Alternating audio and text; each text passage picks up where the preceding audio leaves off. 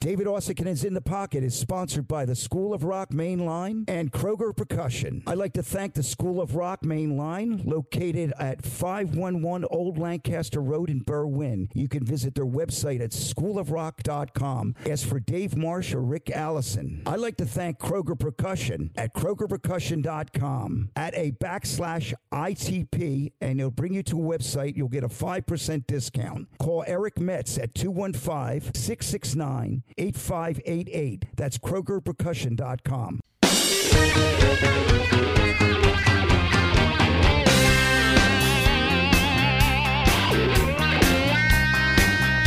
Hey, everybody. Welcome to the David Ossican in the Pocket podcast. On this gorgeous Wednesday morning, I believe it is April 27th, I believe. Yep. Am I right? I'm hitting my dates right? That's right. Great day. I'm here with Freddie B in my basement. Hi, Fred. How you doing? Yeah. Good morning. Good, buddy. And I'm really excited about today's podcast, man. I was realizing that our guest today, is a guy that I've known for, I think I was trying to figure it out, but I think I saw Jeff play way back in late 70s. It had to be the late 70s, which is giving away our age a bit. But our guest today is Jeff Washington, Philadelphia. Now lives out down south of Philadelphia, down around the Maryland area. But I knew Jeff when he was living in Philadelphia. And Jeff, how you doing, man? I'm good, man. This is Groovy, my two favorite cat drummers. We used to hang out all together. How y'all doing, man? Thanks for inviting me. I appreciate it. Yeah, we're good. I guess it was 73. What was that place in Levittown, Dave? No. Well, you used to play in Levittown. You played a place called the Cork and Crown. Cork and Crown. That's where I first saw you and John Krismar. Well, yeah, actually, I wasn't playing with John then. Oh. I started playing John actually a little bit later at the Anchorage. Right. But then I saw you play. So it was, I think. Maybe I met John before you then. I think. You did. You did. Because John told me about you. Oh. He really loved that band, Edgar Murray. Yeah. Jimmy Mahoney really dug his playing. Yeah. Jimmy and him were good friends. Yeah. And did you also play in that band? Did you play in that band as well? I played guitar and sang. I was like the second guitarist. Right. And while I was doing that, I was getting guitar lessons from Jimmy. And was it Danny? Danny Tweston, Fred Zara, and Monk Manley, Dave. Oh my God. Manley. Yeah, Fred, that was the band. And listen, Freddie and I have a long connection with Kuzma as well, because Fred played with John for a long time as well. Right. So we both got to know John really well, as did you. But John was the one he turned me on to you. And I remember we went to see you play. Back then there wasn't any internet. You didn't know who was playing when, but I guess it was word of mouth. And there were a lot of bands that were coming from, I remember Tony Santora's band. Yeah, Tony Santora. With He's Rick a good Priniti. player too, man. Oh, love my that God. guy. He was fantastic. So sad. And remind me of Jeff Beck a lot. Looking at him. Yeah. Vibe, yeah. But I remember coming out to see it, but there were all these bands from that area of Philadelphia, Northeast Philadelphia. Northeast Philly. And then I walked in, and I got to tell you, I remember, this is very, I don't know about you guys, but there's certain things that you see, throughout your life that you remember, that bring back just incredible. Your drummer at this one gig that you were doing was a guy named Michael Kempin. Do you remember Mike? Sure, yeah, Michael Kempin. Yeah, man. Mike Kempin, Michael Kempin, sweet guy, really. And down to shore. Oh, I gotta tell you. Let me just tell you this, man.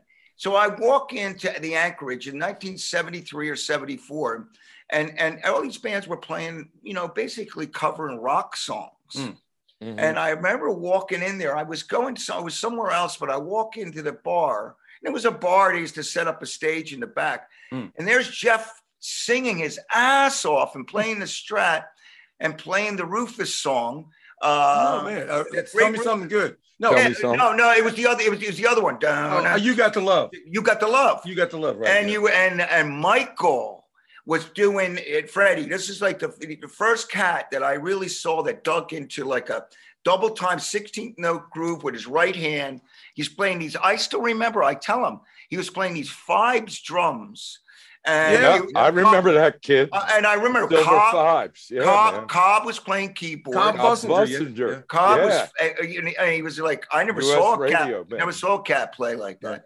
They're both karate guys. Yeah, Cobb Yeah. and So and Michael. that's how I Michael know was a Jeff. badass. That's Yeah. how I know Jeff through Mike Kempin. I met Jeff And up bad, at the Forest Green. He Forest came Green, up and jammed with Yeah. Forest Green when Mike, well, it was called Spiral. yeah.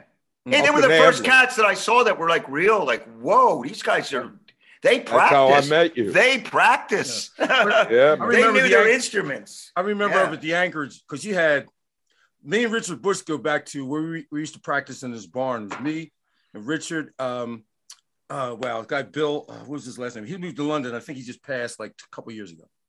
And we used to practice up at the barn.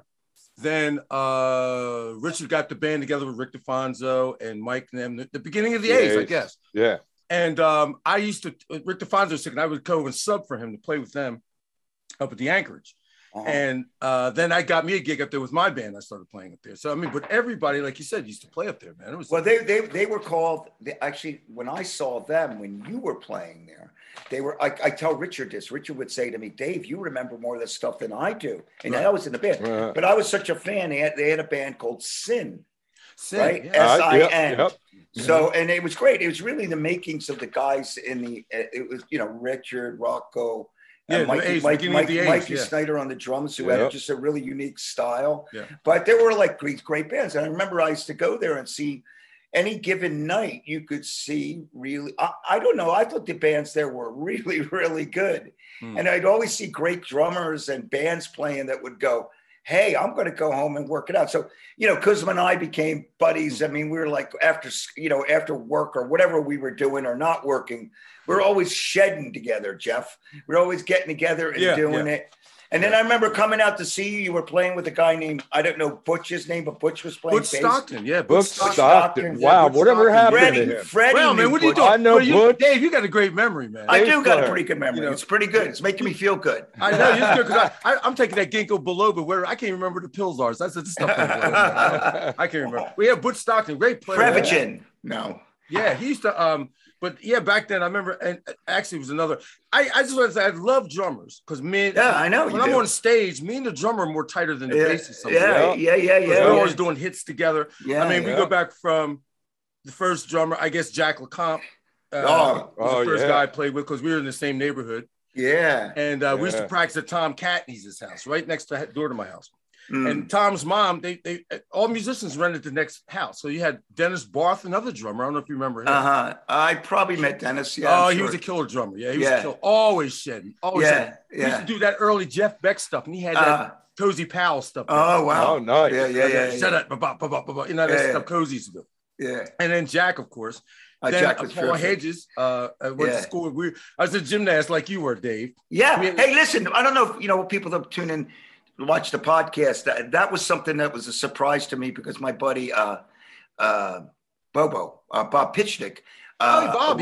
You went to high school with them, and I don't know. We went to grade school together. I don't, maybe you posted. Yeah, that's wild, isn't it? That's the cool thing about. There's a lot of negatives about social media, but the one real cool thing about that is that there are so many people that I connected to that I knew growing up in elementary school. Or went to middle school. I mean, it's really, really, really, really great. I know it's like Lincoln High School. George Manning, Rich Crenay. Yeah. I mean, you had like great musicians that went to your school, but there was that great photo of you doing the Iron Cross there, Jeff. No, not me. That was no. You were doing a high bar. Was it the high bar? Yeah. High bar. I could do an Iron Cross. That was good. Well, listen. No, see, that was Kuzma. Kuzma could do the Iron Cross. Oh, he was a gymnast too? Oh, my God. Well, that's how I met John. Oh. I actually met John. I was a gymnast as well, as we talked about. Right. But John was 5 years older than me. So I walked into the gym one day, and John had his leather jacket on. Right. Had a cigarette. Nobody was doing it. Had a cigarette, and he took the leather jacket off. I think he still had the cigarette in his mouth, and he got up on the rings and did an Iron Cross. Oh, shit. And then he flipped. He got up like I don't know. He got rid of the cigarette, but he had the cigarette. And Fred Lewis walked in, started yelling at him, said, "Get the fuck out of here!" I mean, he was such a great. He yelled at him, the fuck out of here. And because we never heard a coach say that, but John was like, and of course John just strolled out like he was a piece of work. Cool. We used to have a gymnastic band. It's got Chuck Harms played drums first, and it's funny because everybody's like this. And he's playing. No, he's trying to play like so tight. I'm like, yeah. And this guy Greg did like this guy was up. He was 17. I mean, he was like a full-grown man. And he's playing bass, and he's like, just like Kurt, like breaking the neck on the bass almost. It was like the gymnastic band and stuff. Like Crazy. That was hilarious. But we used to do that. And I remember it was me, Andy Taylor. He's another one. Played bass. And he's a horseman on gym. We had a 3-piece band. The first songs were Expressway to Your Heart, because I was playing bass then. It's the only thing I could play bass. Hey Joe. Yeah. Sunshine of Your Love. Yeah. So there are 3 big songs. Right. We're on the gig. We're putting them in heavy rotation. Yeah. Expressway was always a song that we all had to play, even if we were in rock, like heavy rock bands. Oh, yes. Like doing that. You say, we've got to do Expressway because it had the riff. Sure. Yeah. So we had to have the riff, and you get and playing the bass drum part, and the hat part was always like tricky. Yeah. Like to get it right, Well, I can only play with my thumb. I can use my fingers. I would play like this. So we're playing in the Chamonix Mall at a talent show up in the Chamonix Mall. Wow. And the only black thing up there besides me were tires on cars. Oh, right? and my buddy Al Johnson. Because I went to Woodrow Wilson High School, which was, I don't even know, but we, it was, we were a mixed school. Of course, it was primarily like more white kids, but there were plenty of African-American kids in the school, man. It was like, did you go to Chamonix? You were up in the Chamonix? No, man. I went to, it's called Truman High School now, but it was Woodrow Wilson when I went Woodrow to Wilson, school, sure. Which was Bristol and like, like Levittown area, Croydon, parts of West Bristol. Yeah, Bristol, you know what I mean? So, but that's where I met John, and we used to do, just like all you guys, we did the Battle of the Bands, did all that kind of stuff coming up, really learned to play the instrument by putting records on. Right. You know what I mean? Do you guys marvel at how, like, it blows my mind about YouTube, how you don't need to necessarily take a lesson from any. It helps take a lesson to show you some things. But YouTube, you can almost look up anything. And like when we were younger, it was like if we were learning a part to a song, it was like the needle on the record, right? Oh, yeah. You guys all did that. Oh, yeah. I mean, we all did. I used to put like quarters and stuff on the needle, the arms would slide across the record. Exactly. But that's what I say about the kids. You have a lot of virtuoso young kids, but they have a lot easier access to learning than we do. They can now visualize and look at somebody playing something. They can also slow it down and have somebody playing something. So but I mean, I see these kids playing. I'm like, oh, you little sucker. Yeah, I know. But the only thing but one thing that I hope, see, nowadays I think that because of the phone and laptop and the digital age and virtual things, what we used to do is that we had to connect as a group, and they rarely do it these days. And I think one thing, because I've noticed even some cool players, when they get together with a band, it's like they're not figuring this out right away. Yeah, you know what I mean. And that was stuff that we figured out like immediately. Right. It's like, I got to find a bass player that's going to feel like, that fits in with my hands go glove. Exactly, Jeff. Guitar player or drummer, we've all been, I think that's before you become like virtually, people say, you become a pro when you start making money. But my feeling is you'll become a pro when you start listening. You know what I mean? That's it. Right? I mean, I get cats when I would give them, me, if you're in the band, you're going to solo.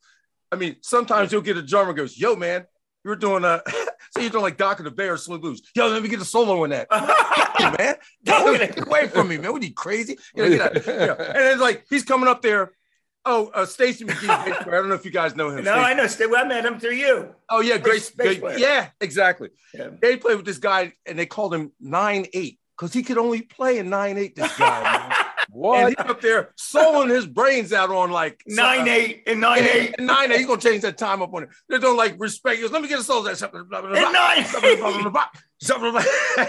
They said, do something in 4. He goes, okay, slow down. Slow down. It's like, dude, that's hilarious to me. Oh my God. Well, we tried to do we were thinking to try to do the podcast before you did the gig, but our good friend and great drummer Richie DiCarlo was on last week, and he played with you this week at Nick's Roast Beef. Yeah, he took my place. He took my place in your band. You don't remember Jeff? Yeah. That's right. Because I was playing with Jeff for years. In the 90s. That's right. And then Rich, well, I forget. I got busy doing something else or whatever. Fred was making some real money then. He said, "I got to go." But Robbie Smith turned me on to Richie. Actually, what a gem and great drummer, and what a great guy. You know. He's busy, man. Richie does it all, and he's going to help me with my. I'm going on the road for 6 weeks, which is like freaking me out a little bit, like 6 straight weeks. That's great, man. That's great. Yeah, I mean, it's great. It's on a lot of levels. I miss the road. I miss the road. I don't miss the tiredness. Well, yeah, and being beat up, like going to you know what I'm saying. You go to your hotel room, you finally check in early in the morning, and you order room service, and you're waiting for sound check. You're laying on the bed with all the food around you that you're too tired to move, and guitar cases all over, And I joined the music. I said, "Oh, I want to be like the Beatles. I want chicks running after me. Just make money." I didn't know all the backstab. And then you're sleeping. Going to go through psychology major become. Well, listen, I honestly, because my wife Dallin was saying to me last night, because I was going, God, I forgot, because for me, because both of you guys have done it, after about 4 weeks of not being home, I get a little squirrely. I get a little bit like I start thinking about going home. It's like you get to it and you get to it. But Dallin said you're gonna love it. Because it's been a couple of years doing that kind of run. Right. But like you mentioned solos, I'm doing a solo in the Huda Show, which we do every night, and I'm doing it. And Richie DiCarlo is going to help me. He's really whiz with the electronic stuff. He's giving me recommendations on triggers and stuff. Right. He's great. He promised me to come over before I leave on the tour to help me do some things here. We go back a friend like that. Yeah, we go back from. When it was me, him, and a bass player named Boggs Dorsey, really good bassist. He's such a character. You remember him, Fred? Yeah, absolutely. So we used to do a residency at Abilene on South Street. Abilene, exactly. And we would do everything from manic depression to what is hip. Cool. Right. Nice. And Richie said, "Man, we need to record this stuff." And so I think I brought in a DAT machine, or the sound man had. I forget, but we recorded live. That was the first album, Neptune Moon album, that we did. Nice. Most of it was live. We did it over at Joe DeLuca studio in Jersey. Oh, yeah. And we did it. It came out real nice. And then we're just off and on. But I played with so many great drummers, man. I mean, on the road. I met Dennis Chambers through you.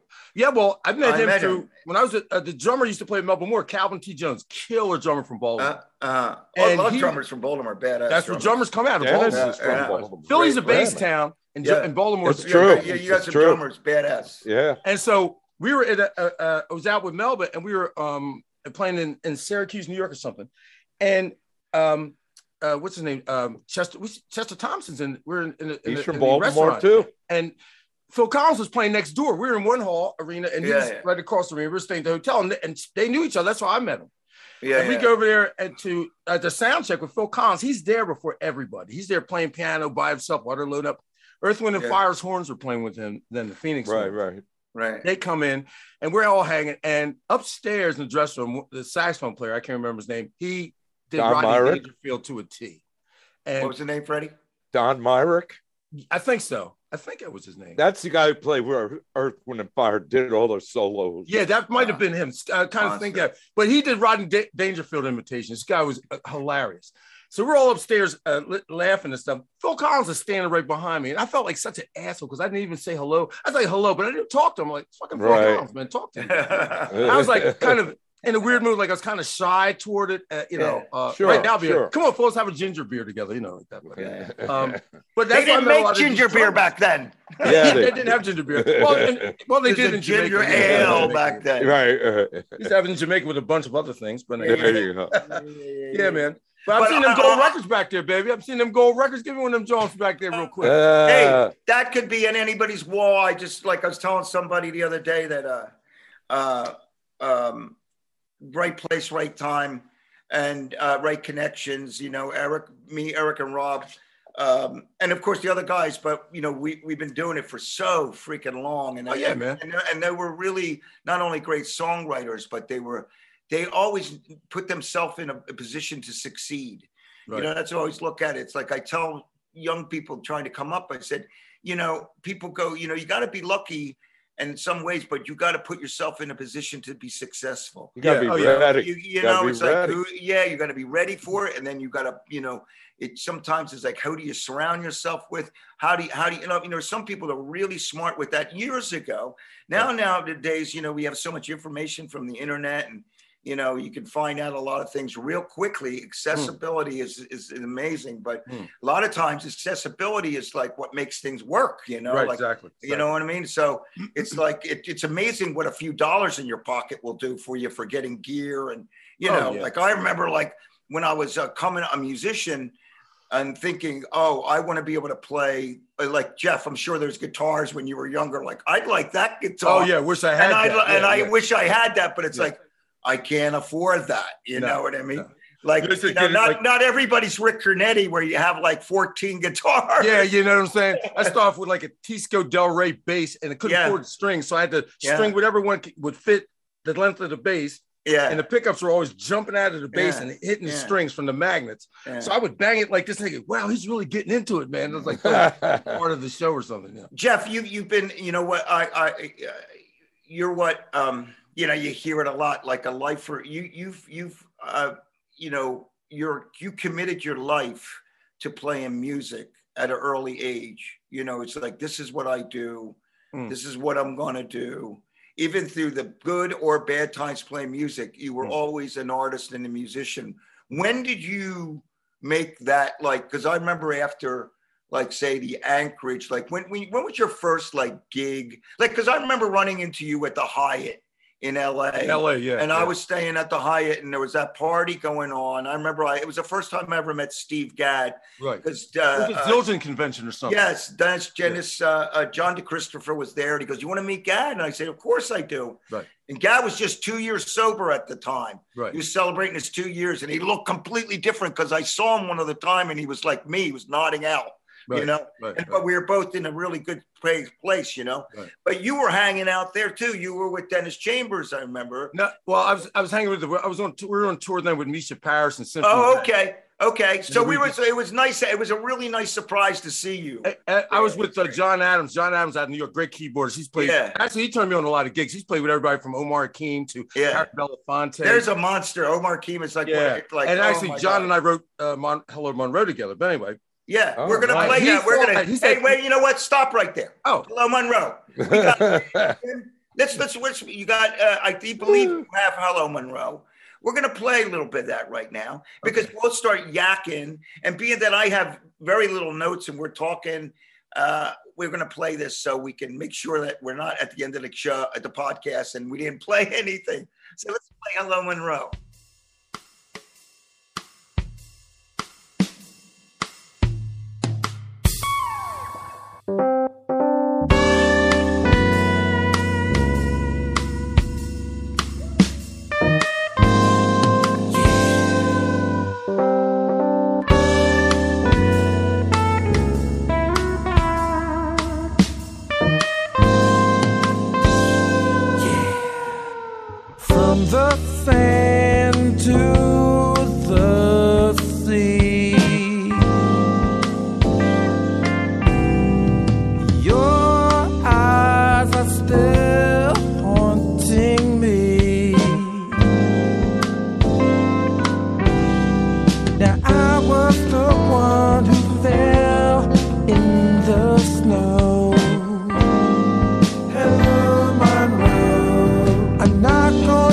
Door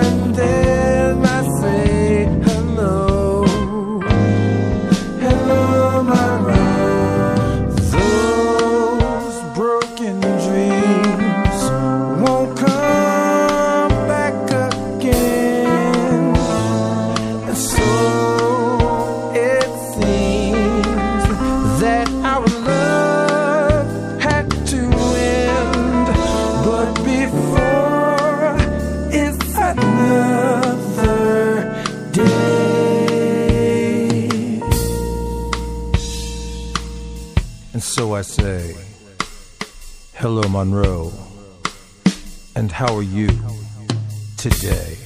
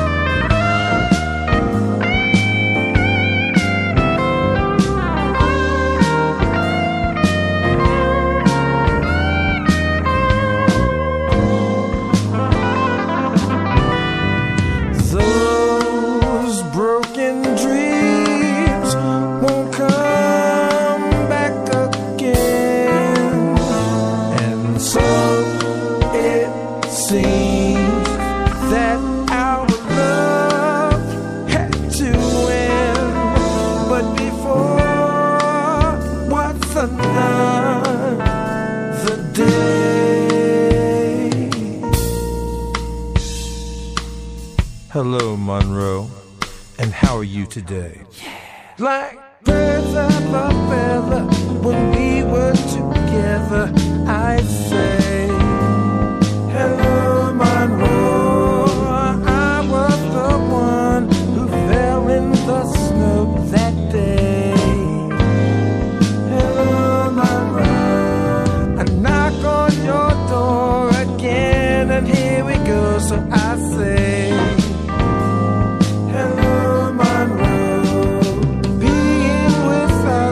just gives me the blues, and I say, yeah, hello, Monroe, hello,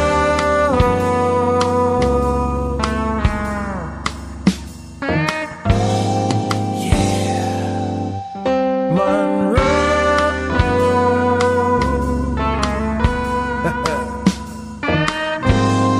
hello, Monroe.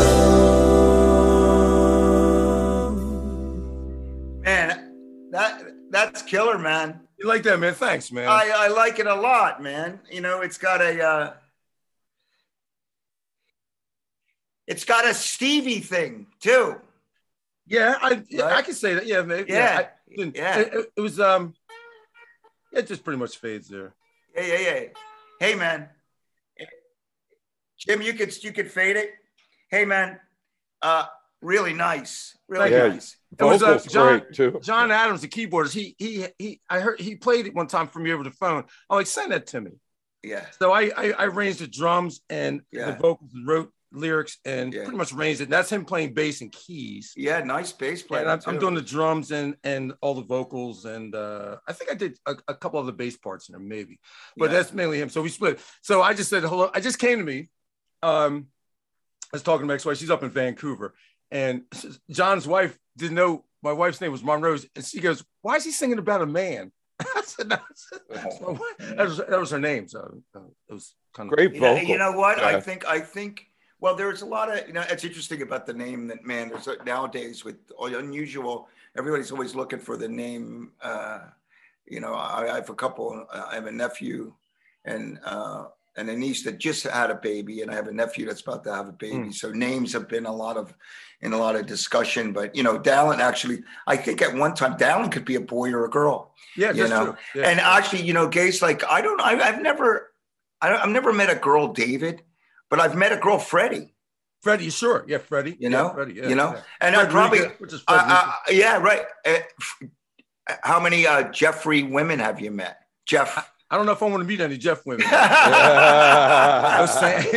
Jeff women are Irving. Hi, honey, my name is Irving. Baby, I'm going to work, Yeah. So that's amazing. For that, I am just writing. I mean, it's like I have so many different things. Like I'm trying to finish up some stuff, but I'm pulled in so many directions right now. I like this, I like that. That's good. Like this, and I'm trying to be too picky and overthinking stuff. You know what I mean? So it's just like, just let it go, man. Put it in there. And how do you do your drum stuff? How you said you did the drums? Did you? Yeah, well, I pretty much play. I played on pads. Oh, nice. I do it on pads, and then put some fills in like that. And, yeah. Crashes because I know how drummers work. So if you hear a fill, you're not going to hear a hi-hat in the background while somebody's doing a fill. Right. It's like watching those old Elvis movies, and there's a solo playing. He's playing chords, and it's supposed to be a solo. You know, it has not pantomiming right. Thing. So I've been doing it like that for years. That's cool. That's cool. I mean, pretty much the only album I've done with a band was the first one with me, Richie, and Boggs. Last other two albums were all I do everything myself. Yeah. But I miss that live. You do it at home? Yeah. Do it right here in my studio. That's where I'm at here. You see everything. Oh, cool. You got some nice guitars up there. Yeah, these are some old ones. I have. I endorse Nags guitar. I have to. Yeah, I saw that. Yeah. This is one I just picked this one up here. Oh, cool. Oh, nice. Is that a Nags guitar as well? This is like a knockoff that I put together. You put it together. Yeah, it's not a Nags guitar. No, it's not a Nags. My Nags. I should have had that here. Joe Nags, I still love you, baby. That's the way it was. Nags guitars it's great because they're 5 miles from my house. Oh, that's cool. And Joe Nags is the main designer for Paul Reed Smith. And the bodies for Paul Reed Smith, that's Joe's design. So he started his own company like 10, 15 years ago. Yeah. Steve Stevens plays them. Doug Rappaport. Oh, wow. Really? Eric Gales was supposed to play, but then he got another deal. Larry Mitchell, another Grammy Award winner. Yeah. I know Larry. I played with Larry once. Yes, a lot of good players. And the guitars are great. And this is one of the nice people. They send me Christmas cards, and I can go down there. Yeah. Joe, I need something on guitar. He gets it done for me. You know, it's funny that you mentioned Larry Mitchell because I remember I went through a period for a little while when I was living out in San Diego, and I was doing I was working for a company called MP3.com for a while. Oh yeah, I remember that. And I was so I mean I couldn't play as much as I would like. So, but I remember Carmine and I sat in with Larry at some place's restaurant. And I remember I wasn't playing, so I was like, oh man, like everything had to come to me. Like it was like a second later. Carmine Rojas?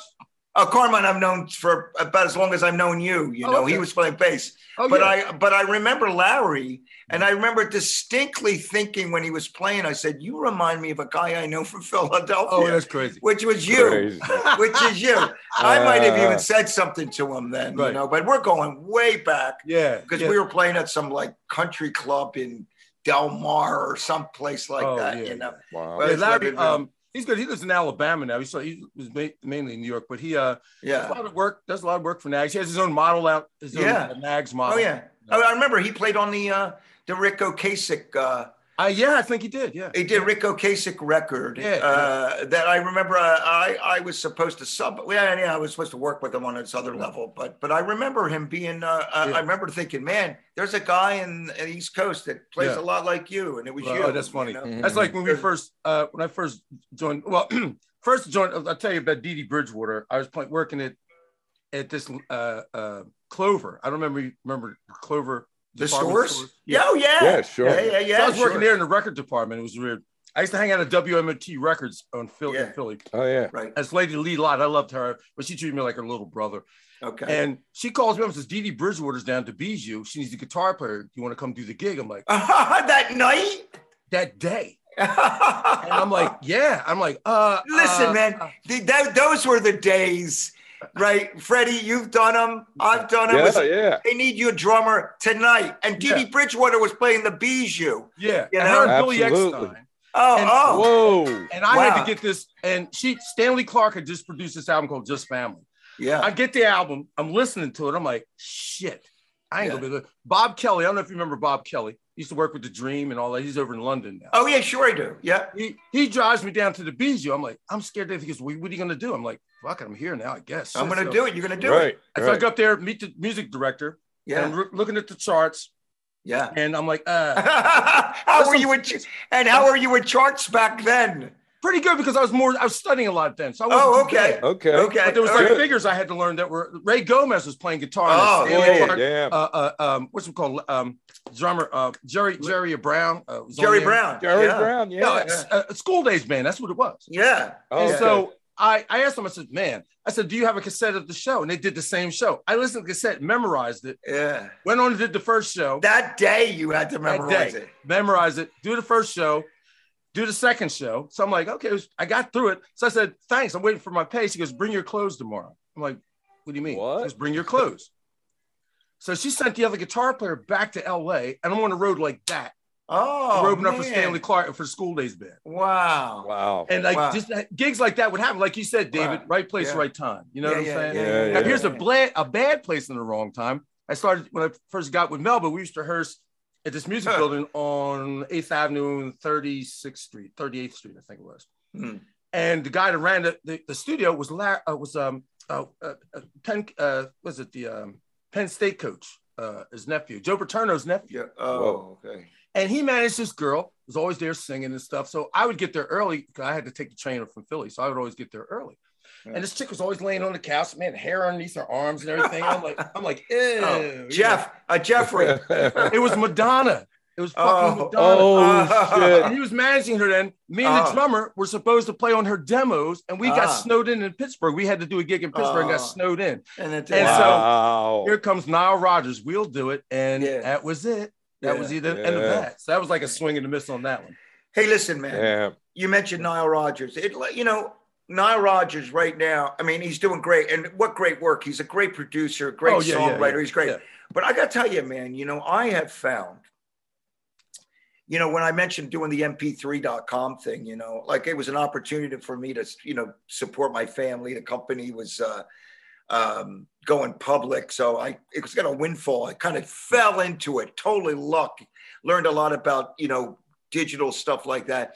But when listen, I started to work there. I didn't even know how to open up a computer. And at the time, then I left there writing Linux code, for God's sake, So it was a great experience. But I remember that Nile Rodgers and what's her name? Amy Mann and all these different people would stop in our office. They would come in. They were curious about, technology and what's this MP3 thing? What's an MP3? And this is going back to 1997, 1998.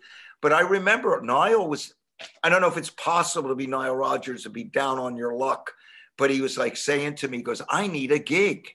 Wow. I remember he was saying to me, he's like, I mean, you did the Bowie, was this after Let's Dance in China Girl, all that great stuff. But after that, he was telling me, because I need a gig. Listen, man, just people just assume that everything is great with everybody. I remember running into Tim Schmidt at the park when I lived in Woodland Hills, and he was walking, he had his baby girl out there, and I had my son, and we're like hanging at the park. And he said, he knew that I was playing in the Hooters, and he said, if you hear of a bass gig, let me know. And I said, yeah. And I'm thinking, something's going to happen. Of course, it always happens, if you're there. 3 weeks later, he gets hired by the Eagles. Oh, shit. It's like he's got the gig, You never know. You never know when things are going to happen, Yeah. We did Pat Sajak's show with Misha, and Tom Scott was the music director. Eric Gales playing guitar, and I went over. Oh, Mr. Gales, like great. I'm like, well, he goes, man, it's the same thing. Thank goodness I got this gig. I wasn't making any money. I'm like, you have 5 albums, like, you're a legend. He goes, yeah, but he says this is making me money. So just to be clear, this is Eric Gales. Eric Gales from Stuff. Right.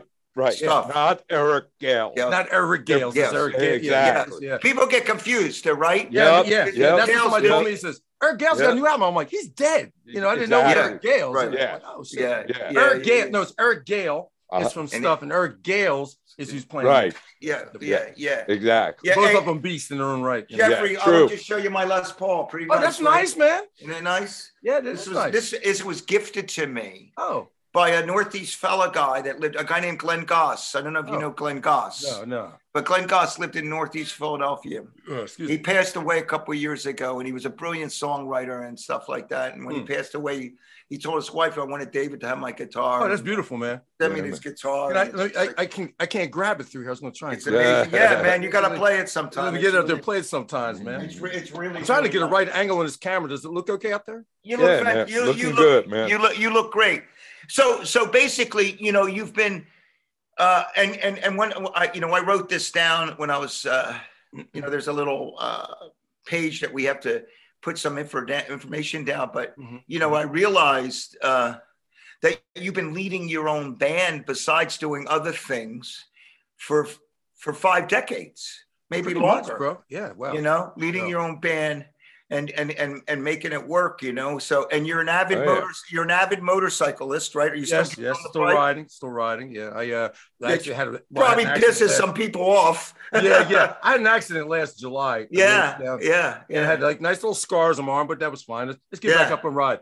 Yeah. But I'm always gonna wear a helmet. You're crazy if you don't. You're out of your mind. First thing, and Dave, we're gymnasts, but your head still hits the ground. I don't care how good you can roll. Well, the rolling does save you. I always tempted to go buy a bike, and I got a license. Yeah, listen, I've been riding my friends' bikes lately. Oh, okay. But when I've been riding, and nowadays you can even rent a bike from a Harley Center if you want to go riding. Oh, okay. You know what I mean? But anytime I venture to the discussion with the powers that be. Oh, I know. And I say, I'm going to buy a bike. Yeah. I get.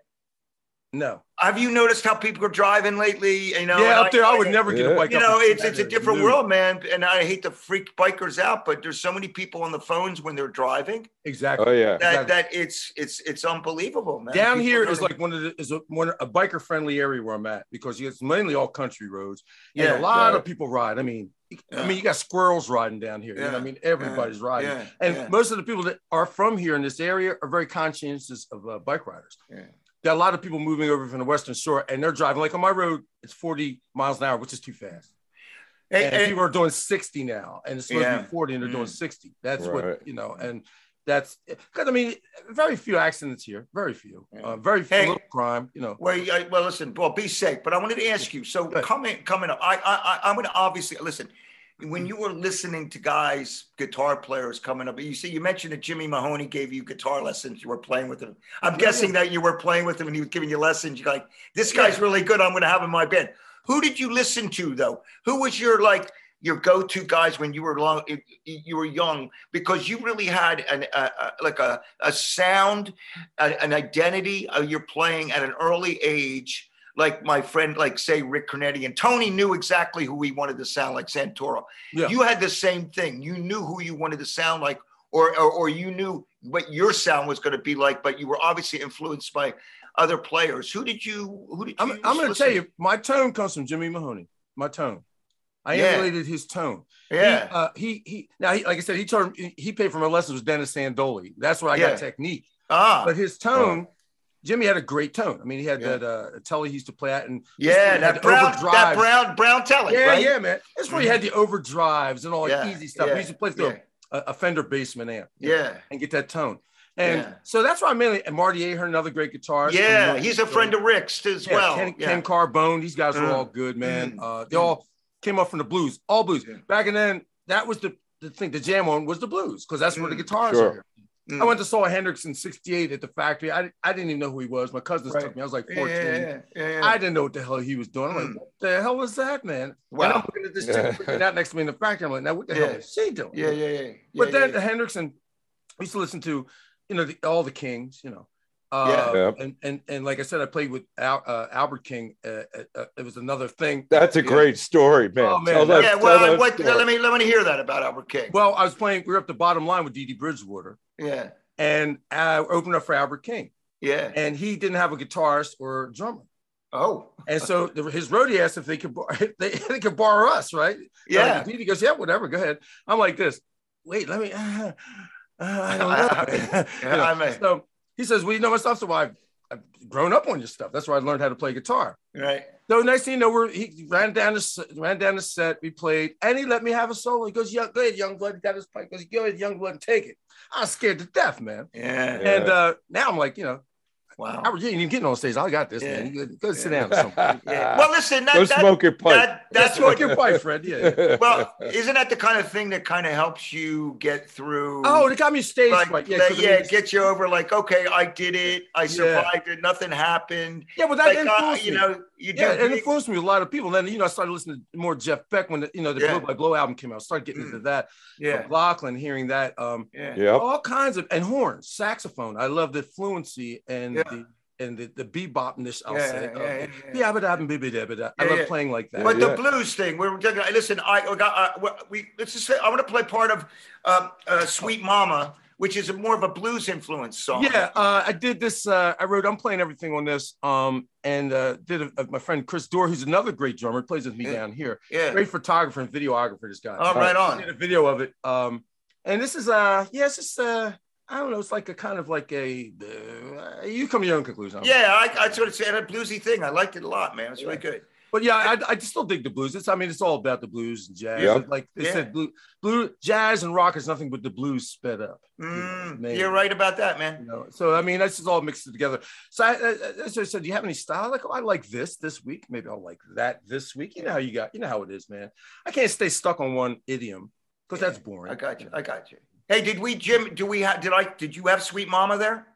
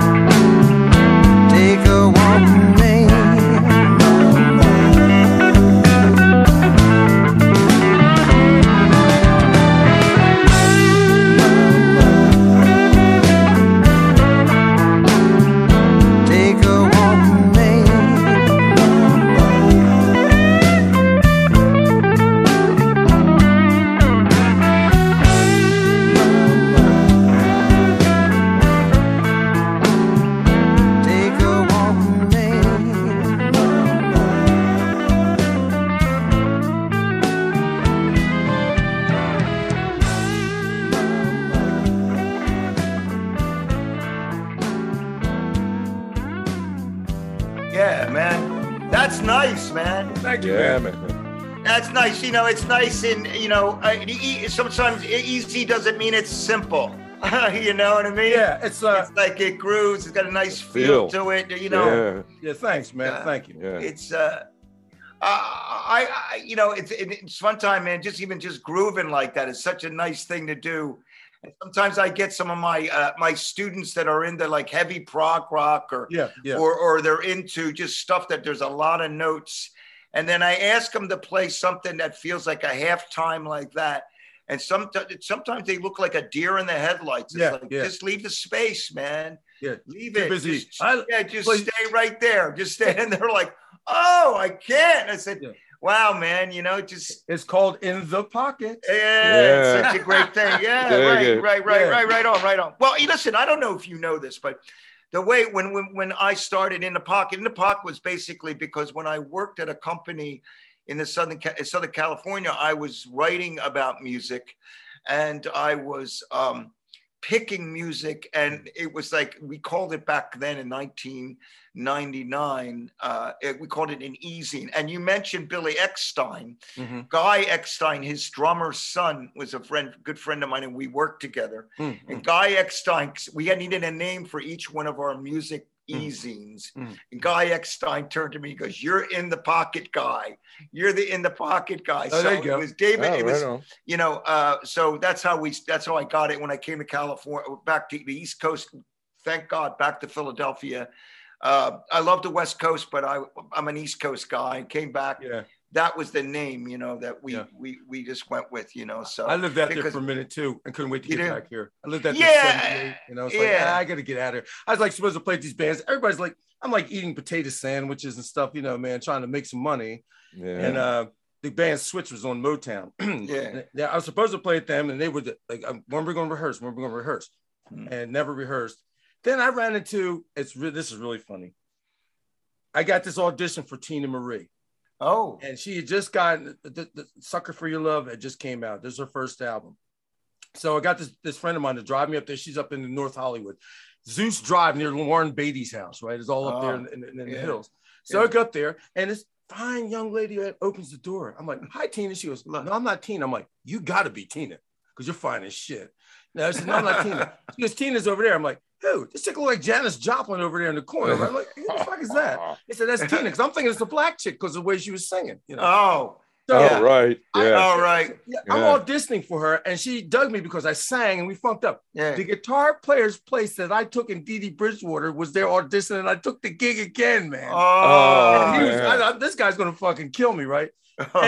But she wasn't paying for rehearsal. Or no per diem. I'm like, dude, I can't, I'm gonna make some bucks. I can't just rehearse and just back and forth. So I never took the gig, but I got the gig. Wow. Yeah. That's before Dougie, right? Oh yeah, way before. Yeah. Dougie was like little baby then thing in 78. I didn't know he was born in 78, Yeah, I know. But I met Dougie with Sam Peaks. Fred, I know Sam. No, Sam and I started playing together. Still alive?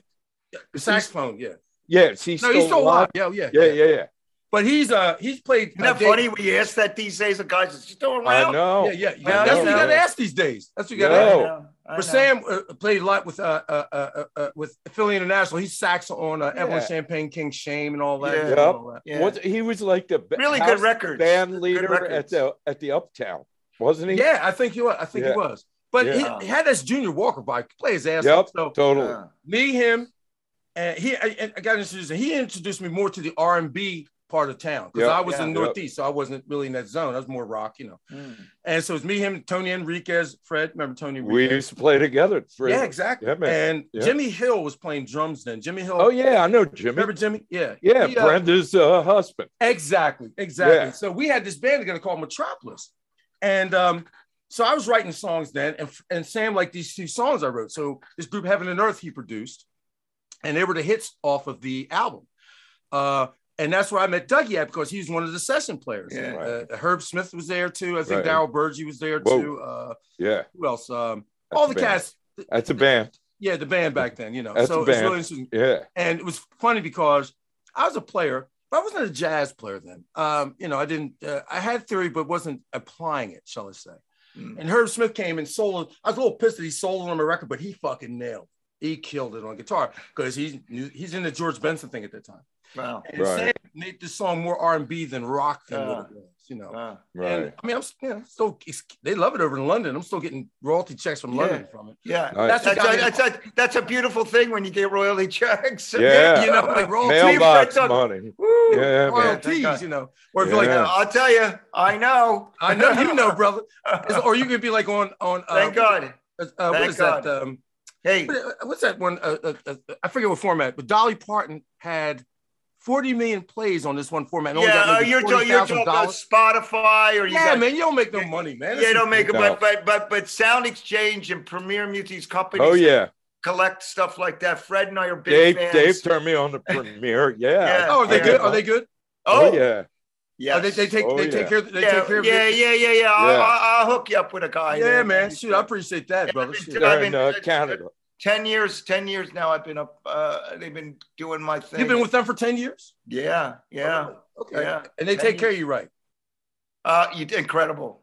Oh, very cool. Incredible. That's really uplifting and hopeful, really isn't it? Yeah. They're great people. I owe my friend Keith Scott, who plays guitar with Bryan Adams, is the one who hooked me up with them. And okay, very cool. One day he said to me, he goes, "Dave, what do you know about neighboring rights?" And I go, "Nothing." And then I started looking it up, and then that's when I started doing more research into going like, wait a minute, I'm supposed to get paid on this. So, yeah, right. You know what I mean? Yeah. You find this stuff out, you go like, hey. Wait, you pay me too? Oh, you mean I get paid too? Yeah. It's I got to the movies by myself or something. Yeah. It's a great thing. Hey, listen, so Jeff, what do you got coming up? Do you have any gigs coming up? Yeah, this Sunday I'm playing at the Caroline County Jazz Festival. Right on. Nice. And if somebody wants to come, how do they? It's in Maryland. You can go. People come to Maryland. People come over. Caroline County Jazz Festival. Just all you gotta do is look that up on Google it. You know. Yeah. Do you have a website? Do you have your own website? JeffWash.com. Jeff Wash. Is it JeffWash.com? Jeff Washington. JeffWash.com. Jeff Wash. Beautiful. JeffWash.com. That's coming up. And at the end of the others, Ronnie Smith, really good guitarist. I've never met him, but I've seen his YouTube. He's like kind of nice jazz guitarist. Nice. This is the first one they're having. I mean, I'm not a jazz guy, but I mean, I can do what I need to do. So I'm putting a band together. I got Scott Shore on keyboards, Walt Finley on bass, and Chris Dorr on drums. Oh, sweet, man. So we're gonna have man. So awesome. you're out doing it. It always time zooms by. Jeff, it was great. You know, like we gotta get together. You gotta join me and Fred for lunch sometime when Fred and I resume our lunches. Yeah, that would be great. Come hang out with us. I told you if we did this, you're gonna need at least 5 hours so we can cover almost everything. I know. And we missed a bunch. Jeff, I'm glad you were on board, man. Thank you so much. Freddie, I love you, brother. Love you too, Fred, man. you too, brother. Cheers to you, man. Yeah, good to see you, man. Awesome. Fred, we got to talk soon too, brother. Want to thank our sponsors, the School of Rock, Kroger Percussion. Thanks for everything.